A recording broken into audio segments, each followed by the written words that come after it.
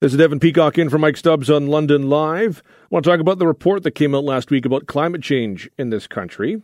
The report was commissioned by Environment and Climate Change Canada. It came out last Monday. It was called, quite simply, Canada's Changing Climate Report, and it said that we are warming at twice the rate as the rest of the world. Some of the findings were that the warming climate is going to make extreme hot temperatures more frequent and more intense, that northern Canada is warming at more than 3 times the global average, that oceans around the country have warmed, they're becoming more acidic, and that precipitation is expected to increase across the country, although summer rainfall may decrease. The reaction from all of that, as I saw it, was a collective shrug. For some people, climate change is a passion. For others, not so much.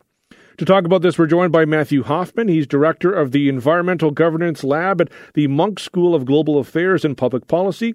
Thanks for your time today. Yeah, great to talk to you.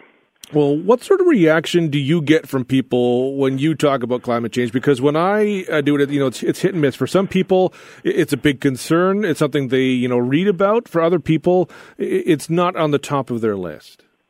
Yeah, I would say I have the same reaction from people. I mean, often when I'm giving talks to the public, people that come to hear me speak are really concerned. And so I get a lot of people that are frankly scared and are trying to fight off despair about what they hear is coming. And then I talk to people who it's really not on their radar. They see the news, but it's not part of their daily lived experience.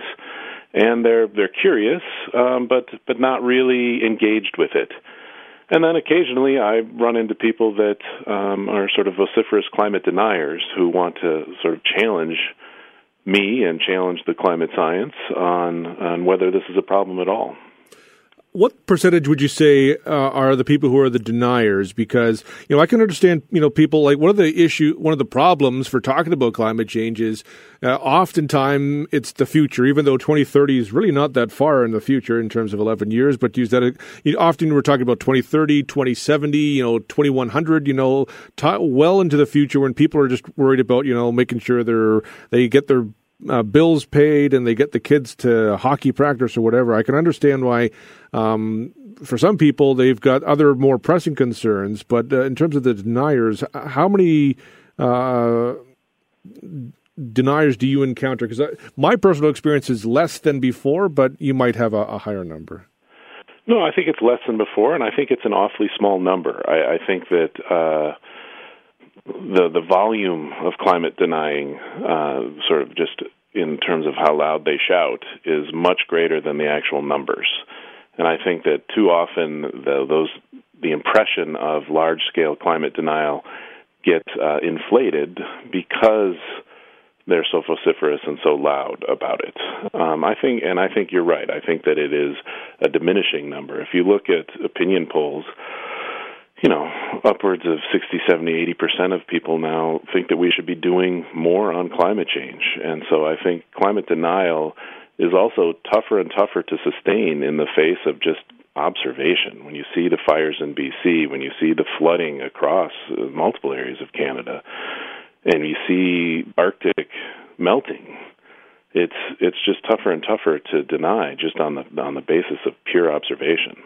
Well, I wonder, if the general thought amongst people who aren't too concerned about it now might start to change. Like, I've done some interviews and talked to some people who've done some research in terms of, like a lot of our lakes are getting warmer, and so our lakes are going to freeze over as much as they have in the past. And Canada's got a lot of lakes, like 75% of the freshwater lakes in the entire world. And so that's one area where you don't have to wait for 50 years from now to see an impact. You can start to see it right now. Yeah, and I think I think we're moving towards a tipping point in people's concern and urgency around this issue, precisely because that disconnect between lived experience and the sort of description of catastrophes that are going to come 50, 60, 70 years from now has really shrunk. That disconnect, people are seeing and feeling different aspects of climate change now, and I think as that lived experience of living with climate change becomes more and more apparent, I think you're going to see more and more urgency, more and more concern around this problem. Are you surprised that climate change became, or maybe still is, as polarizing as it has been? I am and I'm not. I am in the sense that North America and Australia are kind of, I won't say unique, but are kind of special in the way that climate change politics is polarized. If you look at most of Europe, if you look at other places in the world, people argue about what to do on climate change, but not whether to act. And so it's a much less polarized position. I mean, everybody thinks, or across the political spectrum, most people think in most places in the world that we need to take serious action, and there's big fights about how to take that serious action. But, I think that North America, Australia, with heavily resource sectors, with polarized politics to begin with, and climate change slots right into that. It's interesting too. I mean, I'm always interested in, how we debate certain topics, and anti-vaxxer is a big one these days. And, whether you're talking about climate or vaccinations, or you are talking about anything, or guns, the way we talk about these things is important as talking about them, because I think the way we talk about it is the real problem, because sometimes people talk at, they don't talk to, and that first impression you make on an issue can have lasting effects in terms of how you treat that subject going forward. I think that that's right, and I think that one way to tamp down some of the polarization on this is to realize that we're going to be living with climate change. It's not a choice of living with climate change or not. It's a choice of how we do that. And I think that one of the things that really needs to come out, I wish on both sides, frankly, that we talked less about trade-offs, because there's a lot that we are going to be acting on climate change to make our cities more livable, to make our environment cleaner in multiple ways, to make life better for a lot of people. Now, there's going to be transition and there's going to be disruption, but that's also an opportunity to work on social justice, to work on equality in ways that can make our society stronger and more resilient. And I think that if we could get to a point where we're sort of pulling on that rope together, and having real debates about how to pull on that rope together, but get to the point where we're all saying, you know what, we have to get through this to a better society, to a low-carbon, resilient, equitable society on the other side, and start having that conversation, rather than, are we going to fix climate change or not, or things along those lines.